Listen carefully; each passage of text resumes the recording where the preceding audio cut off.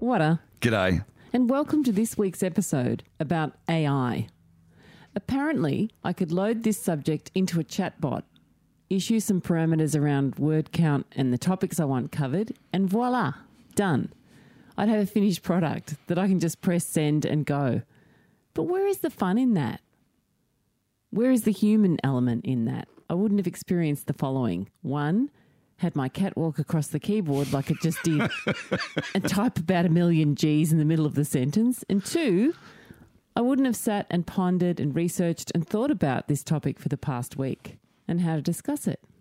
First up, what is artificial intelligence? Well, AI provides a computer program with the ability to think and learn on its own. It is a simulation of human intelligence, hence artificial. So the Oxford Dictionary meanings of artificial are made or produced by human beings rather than occurring naturally, especially as a copy of something natural, or also of a person or their behaviour insincere or affected. Last weekend's Weekend Australian magazine, March 18-19, 2023, had a fascinating article starting on page 20 by Megan Lehman about Sydney-born technologist and futurist Katrina Wallace. It's a solid, thought-provoking read. It was a really good read. She talked about how AI is the fastest growing tech sector in the world, with 5 years' worth of advancements occurring in just the last 12 months. This exponential growth has the potential to bring significant benefits to society, including increased efficiency, productivity, and economic growth, but not without some risk. There's so much to consider with AI, as it's already overhauled things like customer support, hello automated phone queues, complete with robotic voices, automated checkouts at stores, etc., to recommendations about what you need to watch and listen to. Wallace had just returned from a dieta in Iquitos, Peru.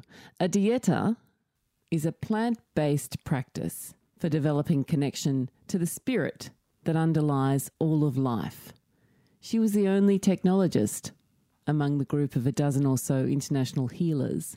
I was so overjoyed to read this, as Wallace is the world leader in AI and says in the article that if technology consciousness keeps evolving and human consciousness doesn't, we are in for some major problems. Oh, you bet.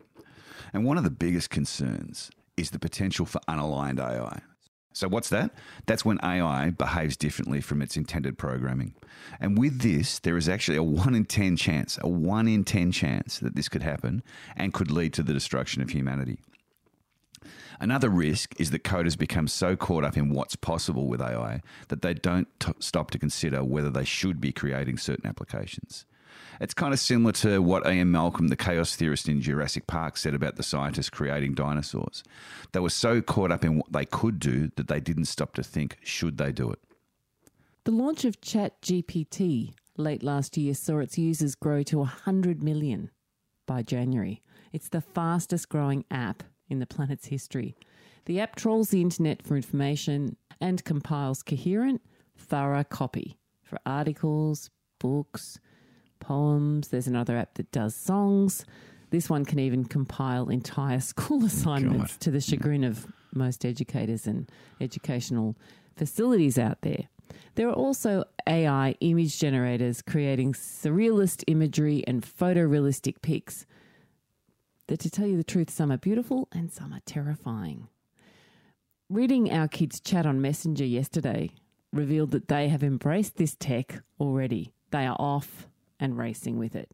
For now, all 3 of our kids are creatives, artists in various fields, and I'll be interested to see how they utilise AI to enhance their life paths. As a writer of both stories and songs, I can't imagine using it, but then again, I'm 55 and I'm old school. I sit in my office with a bust of Shakespeare on my desk, and although I don't write with a quill and ink, I often look at him and wonder what he'd make of the tapping of my keys and the whole World Wide Web phenomenon. At home and work, I write by hand as much as possible. I record every phone call, write out names and numbers and details, and I write in colour, much to the frustration of our accounting team at work. I love writing. Encourage each other and your kids to keep up the practice of writing by hand as much as possible. Benefits of writing include stress reduction, improved focus, increased creativity, and deeper thinking. It assists with memory, processing your feelings, generating gratitude, and much more. So write on, folks. Right on. So what are the pros of the AI wave that we're at the crest of? There is much to be gained as a global community, including brilliant breakthroughs in medical technology and treatment of diseases, assistance with repetitive workloads, improvement of processes for productivity in our work and our home lives. And it's vitally important that we get educated about AI and the metaverse. And what's the metaverse? Well, that's a platform to explore virtual 3D spaces where you can socialise, learn, collaborate and play. And with leaders like Katrina Wallace drawing up plans for AI governance bodies like the Responsible Metaverse Alliance, we all need to research the opportunities we have to assist with making this next wave of tech a safer and accountable space for this next generation and for those to come. While AI has the potential to bring significant benefits to society, it's not without its risks.